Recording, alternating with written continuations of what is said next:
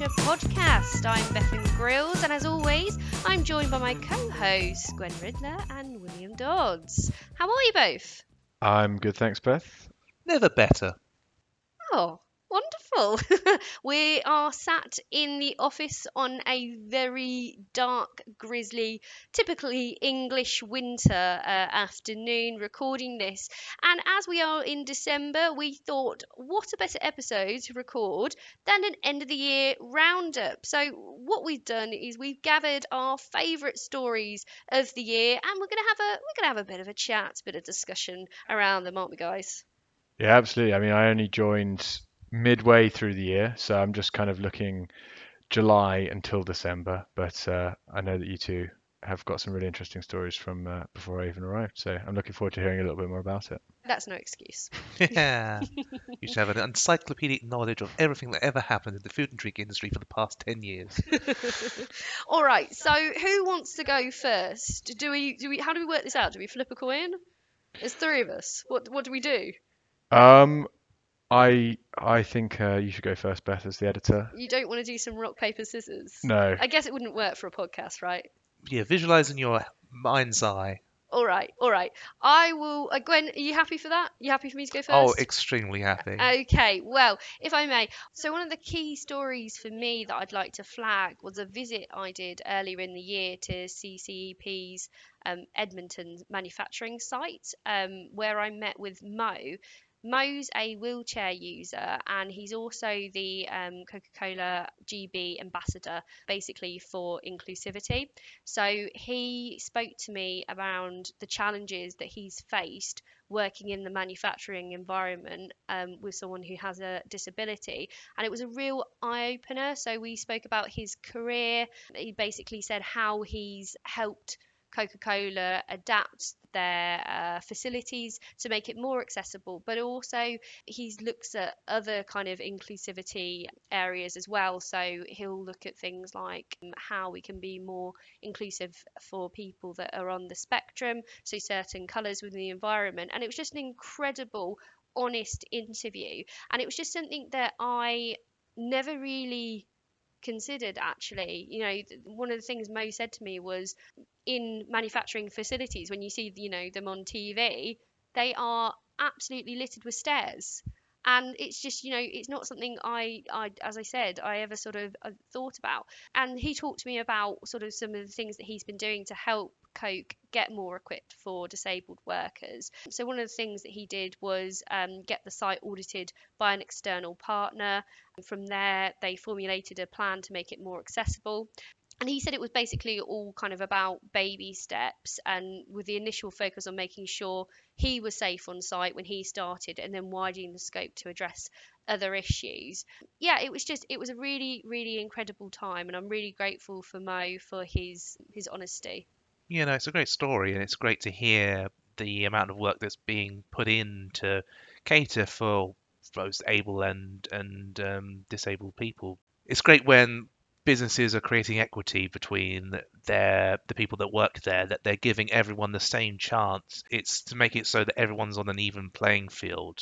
And it's good to see such a big company, and it's something we've mentioned in the past, when a larger business does something like this, it makes smaller businesses pay attention and think maybe that's something that I should be doing. And CCEP are leading by example in that. Yeah, I won't name names, but I actually had a construction company say to me they read this and they got so excited about it that they rang up the team and said, we need to start thinking about this from the build. And I think that's in terms of a lot of facilities. A lot of these facilities are old facilities, so they need to be retrofitted, but I don't think it's ever really considered, from my conversation with Mo, when we do build facilities, that we do need to build them with inclusivity in mind. I mean, some of the oversights that Mo flagged that are often made are within the structure itself. So, for instance, the door width. It might also be things like the opening of the doors. And some of these things can actually help improve safety as well. So Mo was saying about sort of the buttons that you can press. It limits the amount of touch points that or the length of time that you're touching a door, which obviously would remove risk of cross contamination and things like that. So there's actually some really, it's not just benefiting your workplace, but it's also benefiting areas of safety as well in some respects.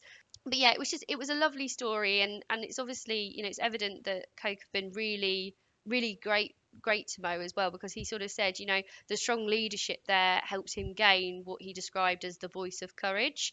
And he sort of said, without his line manager's support, he wouldn't be here. And he could be screaming from I'm directly quoting here, screaming from the high heavens.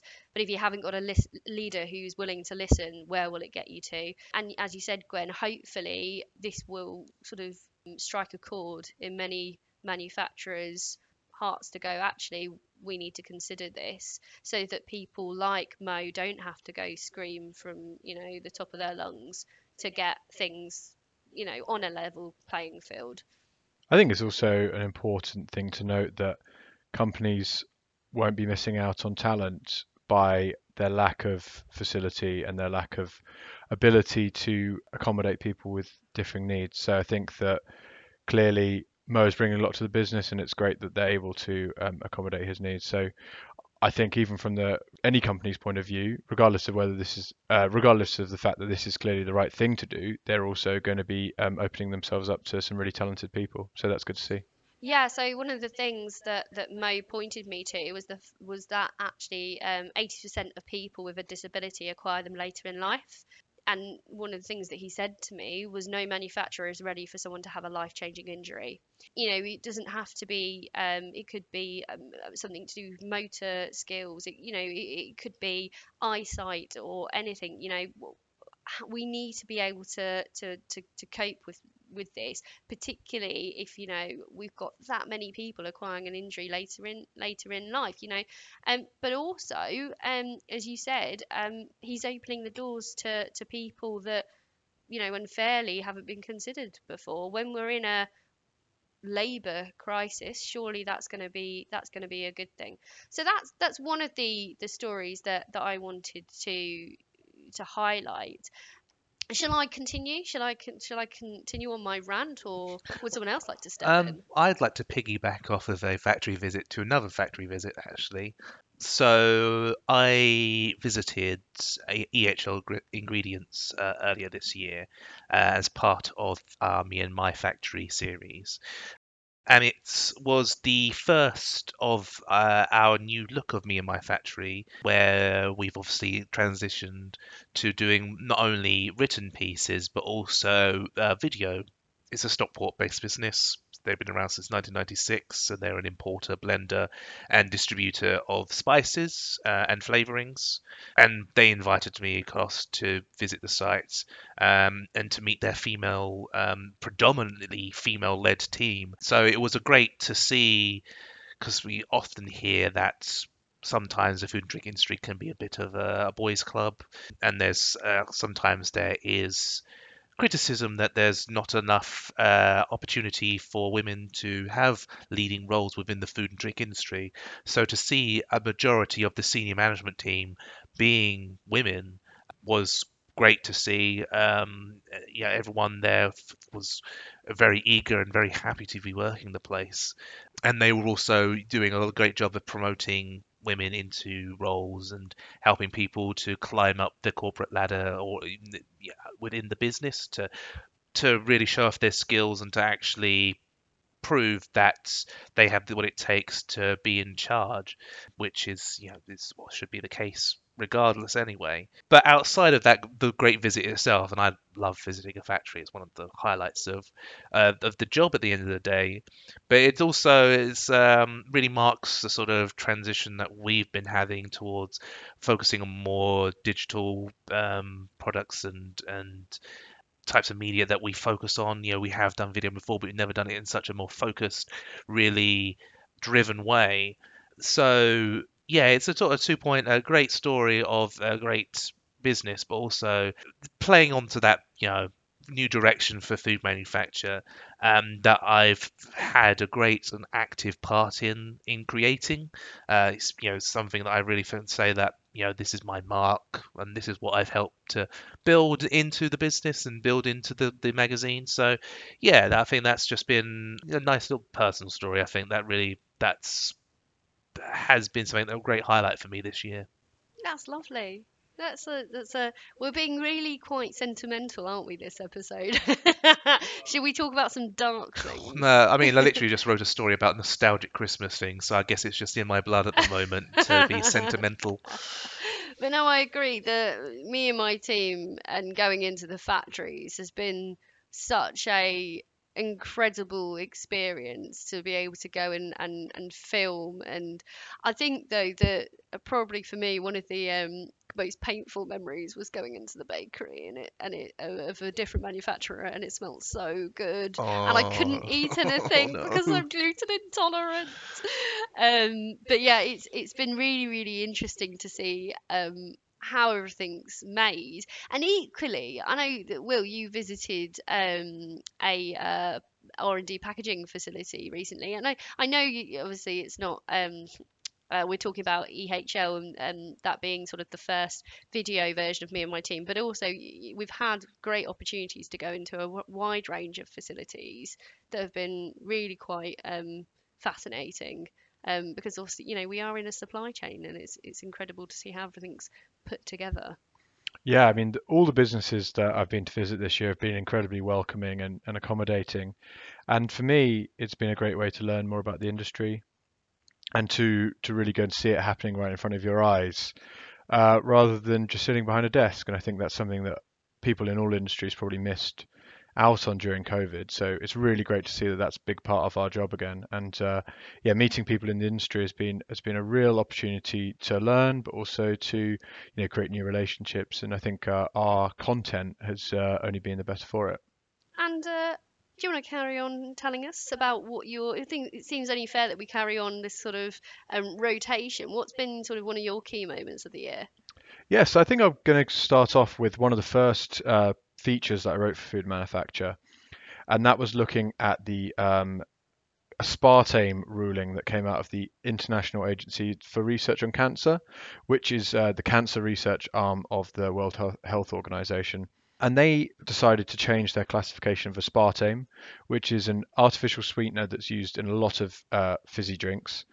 And they reclassified it as possibly carcinogenic to humans. This review was conducted alongside a WHO Food and Agricultural Organization expert committee, it's a bit of a mouthful, review, and they decided not to change their official guidance on it. But essentially, it was found that there was limited evidence to suggest that it could be potentially carcinogenic.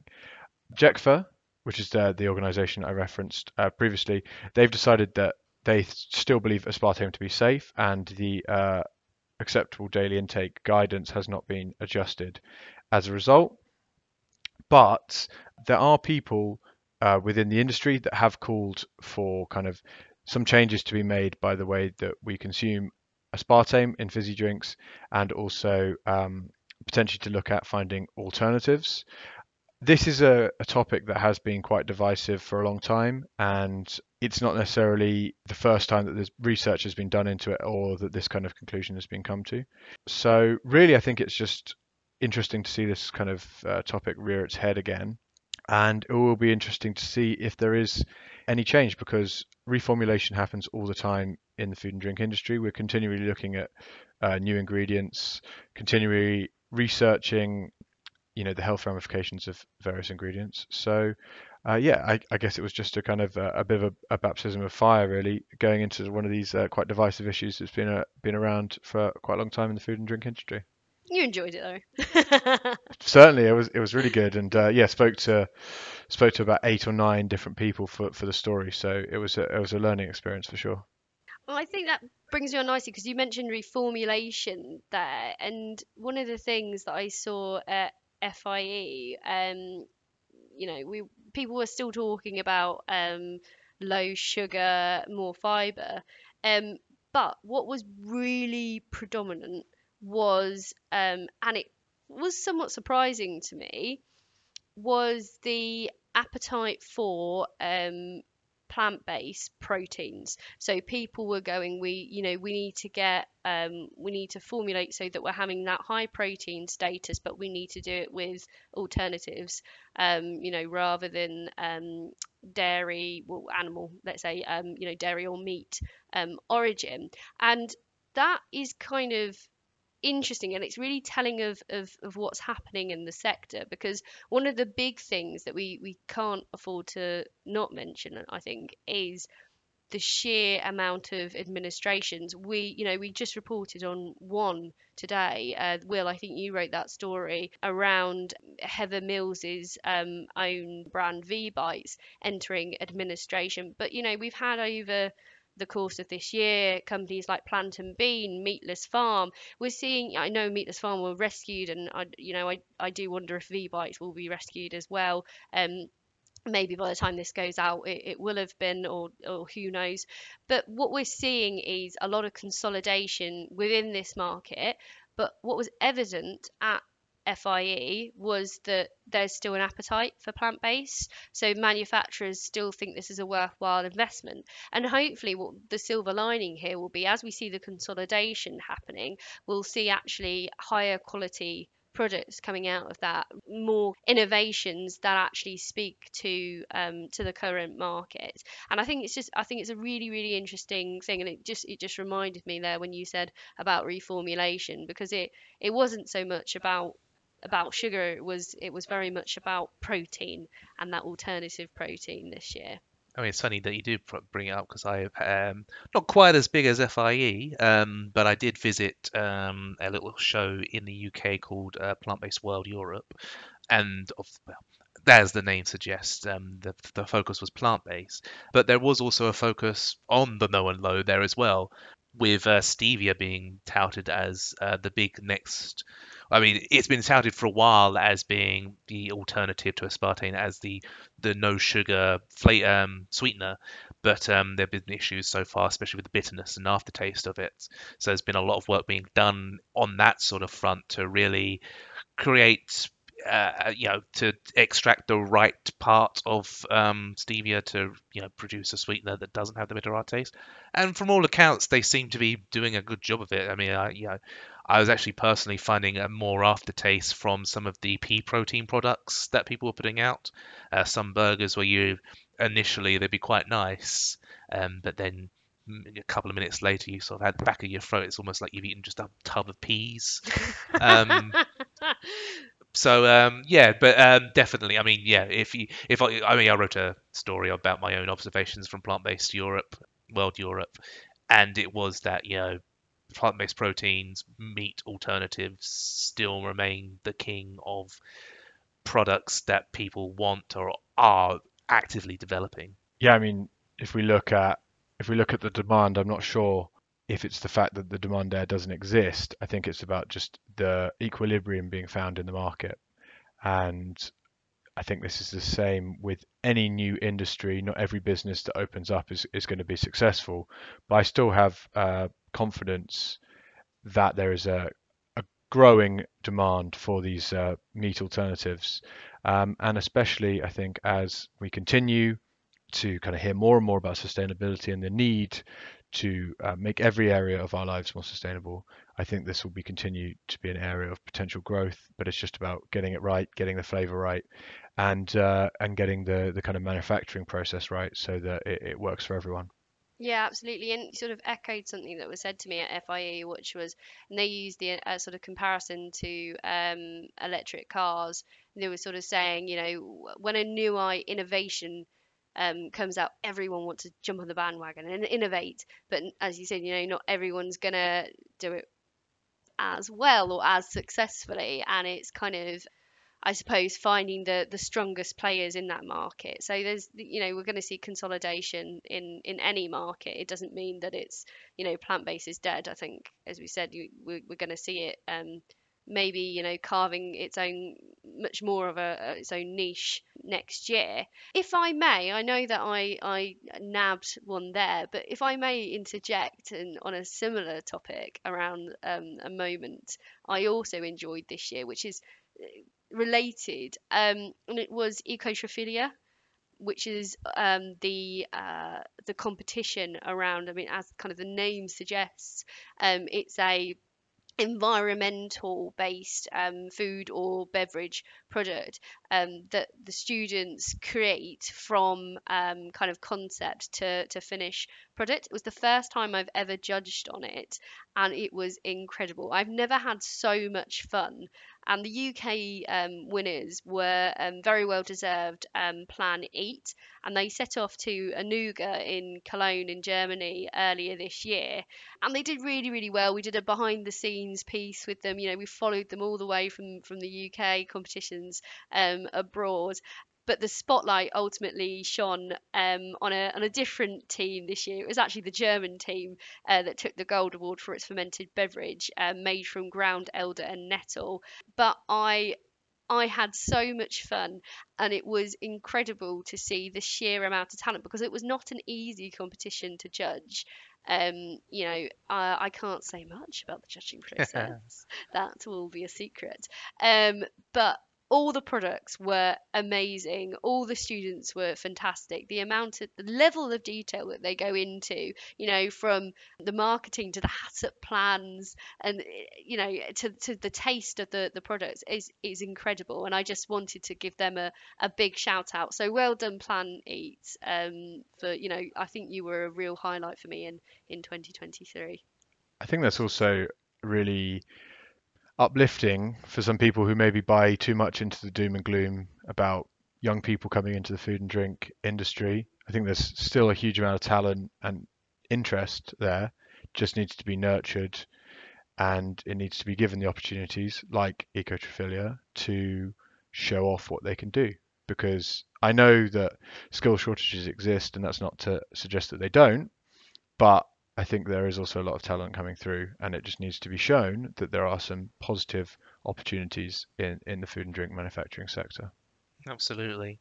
I mean, we mentioned it was last month's podcast. Some of the comments made during Business Leaders regarding the need for the industry to really promote itself to young people, especially in school years and sort of secondary schoolers specifically, where it's a time of their lives where they're being very railroaded to decide what they want to do for the rest of their lives. So it'd be nice if there was actually some representation for the food and drink industry, which is a nice segue, skillfully pitched there by Will and caught by myself, to talk about my sort of other highlight of the year. Cheating a little bit, because upon going back, this was a story that I initially reported on in November last year. And again, it's a nostalgic first for me. So our first podcast was all about essentially a video game called Skills Miner, developed by a company called Ingenuity. Engine as in from engineers. They work with engineering, people in engineering, to promote engineering skills, especially to young people. And they collaborated with a vertical farm called Farm Urban to develop a game in which young people could play the role of somebody running a vertical farm. So it allows them to go in.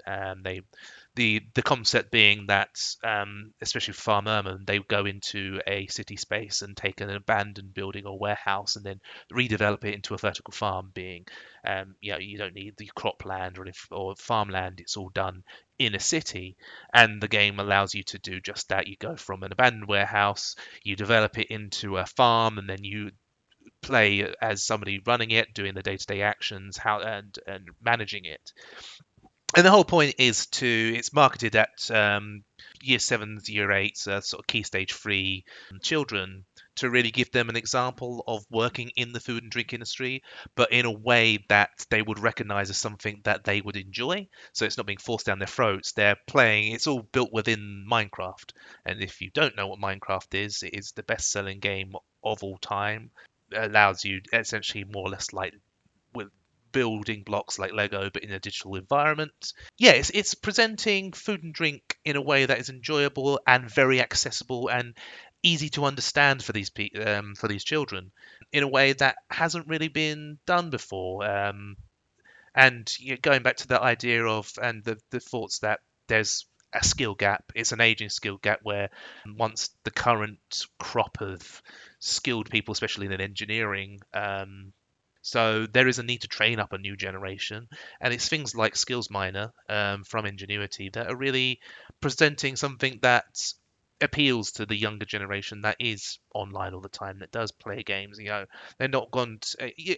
Some things will spark their imagination. Some people will like visits from people within the industry, and that might spark the imagination for some people. But presenting it in a way that's a simple, compact experience that's easy for them to understand, I think that's definitely a direction that's I think we should, or manufacturers, or anyone in the food industry should really explore developing similar projects, and not just to say that this is that Ingenuity actually started with things like aerospace, designing planes within Minecraft.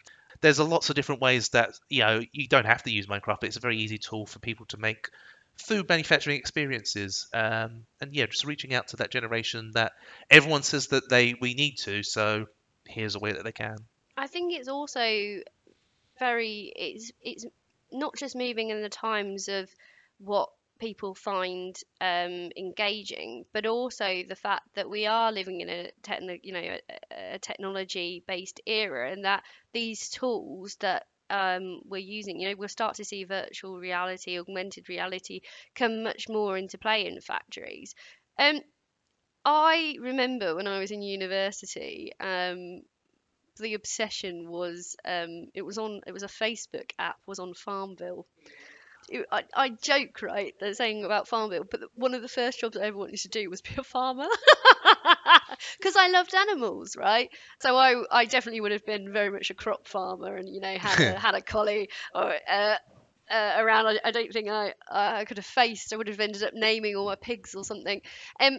But I think a lot of, we are digressing here, but I think a lot of people that go into farming, there's agricultural degrees, right? But also I think a lot of farmers, you see their generation whatever within a family, and it is important, just as that is part of the food sector. I think it's always referred to as the agriculture and food sector, but it's the food sector. It is a part of processing, and it is also facing an issue of labour shortages as well. And if we don't have the farmers growing the crops, or you just, what are you going to be Yeah. manufacturing? Nothing. So it's really important that we're ensuring jobs within the entirety of food and beverage are filled. It's a difficult one because I suppose that there is uh, some people who point to kind of a lack of careers education at the school level, and just maybe people not quite understanding the full breadth of opportunities that exist.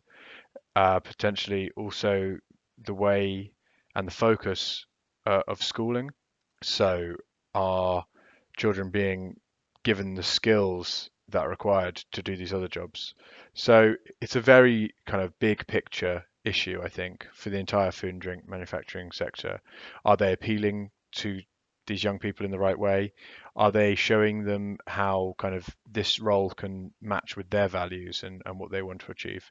I think we had a presentation at Business Leaders, and it said that maybe we need to stop assuming that we know what young people want, and actually spend more time asking them what they want. So I think that it's going to take a big picture approach from the entire food and drink industry, including agriculture as well, but also from policymakers within education and kind of the wider government as well, because it's obviously something that we need to address moving forward, because people need jobs, and we also need people to fill these jobs. So I think it's yeah, we need that joined up approach, and that was a lot of what people at Business Leaders Forum were talking about.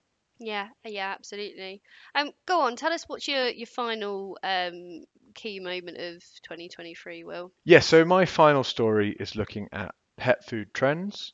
And what was really evident from speaking to businesses within the pet food space is this idea about the humanization of animals. So increasingly, owners want the same standards that are applied to the food that they eat to be applied to the food that they feed their pets. So this is regarding sustainability, this is regarding taste, this is regarding health benefits.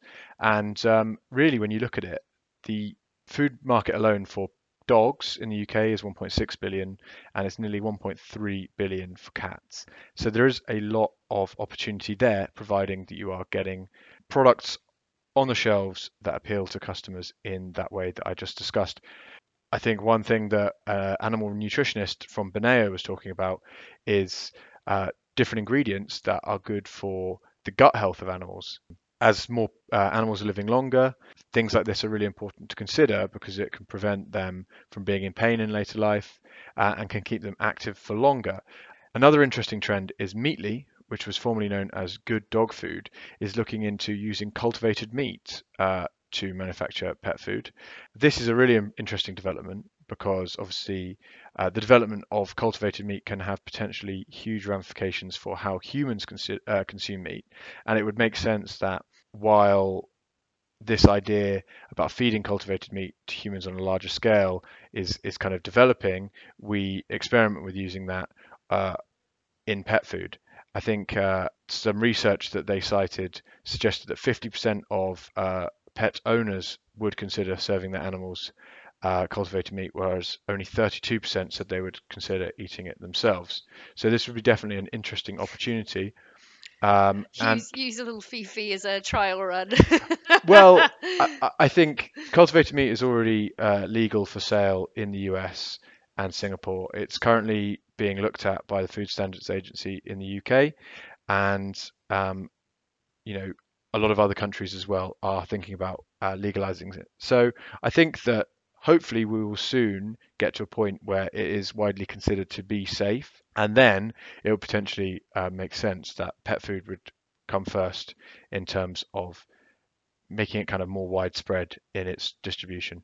So overall, it makes sense to me that concerns about sustainability, concerns about tastes are transferring over to pet food as well, because I think consumers have shown that these kind of concerns are becoming more and more important. Obviously, price is still a huge factor, but people are letting their values inform how they spend their money more than ever, and Mm. it's no surprise that that applies to pet food as well. Would you eat cultivated meat yourself? Absolutely. I mean, I've been a vegetarian since I was at university, so I'm not necessarily kind of desperate to eat meat, but if I was proven that there was this kind of sustainable way of producing meat that didn't require animals to be killed in the process, then I'd definitely be willing to give it a try. Yeah. I think I'd wait a year I and then mean, eat it. yeah. See, I'm very easy. I'll eat anything. It doesn't, within reason, obviously, apart from peanuts and certain other nuts. But I think that with cultivated meats, ultimately, if the product is cheap enough and tastes good enough, then is there, if we can produce it to scale at the same amount that we currently do with meat as it is, it really just makes it, well, what's the point of having farm animals at the end of the day? Because we've solved that age old problem that we could literally make, because the way that most of these things is that they use bioreactors which literally pull stuff from the air and create food out of thin air, in quoted quotation marks there. So yeah, I don't see, if it was presented to me as like, here's an affordable option, but you don't eat animal meat ever again, it's like, well, sure, that's fine by me. I Yeah. don't see any issue with that. Yeah, no, I think it's a great idea. I think they'll in terms of the sort of pictures that you see when you type it in, it's all very much like in a test tube. It doesn't look very appealing. So that's, it's definitely got to look like a meat, big a right? big thing at the moment is creating the structure for it, because Mm. obviously if you just grow cells, it has a tendency of just growing in a flat piece of tissue. That's why they're developing things like 3D printing, for example, to try and replicate the design of tendrils of tendons in meat.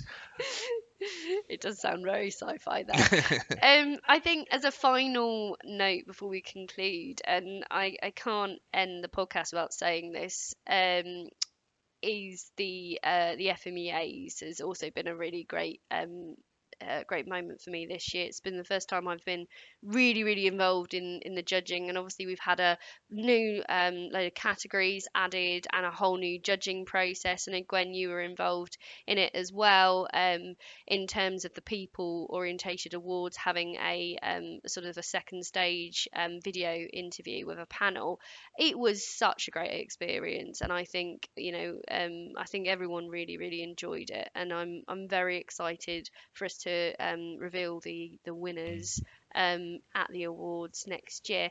And then a final note is just to say thank you to you two. You've been a lovely team. No, thank you as well, Beth. I mean, obviously, as it goes, I'm the sort of long in the tooth for here, and I've been for a while. So it's great to both of you joining this year has been a great revitalization, and I think it's a good sign for going forwards for Foodman, into 2024.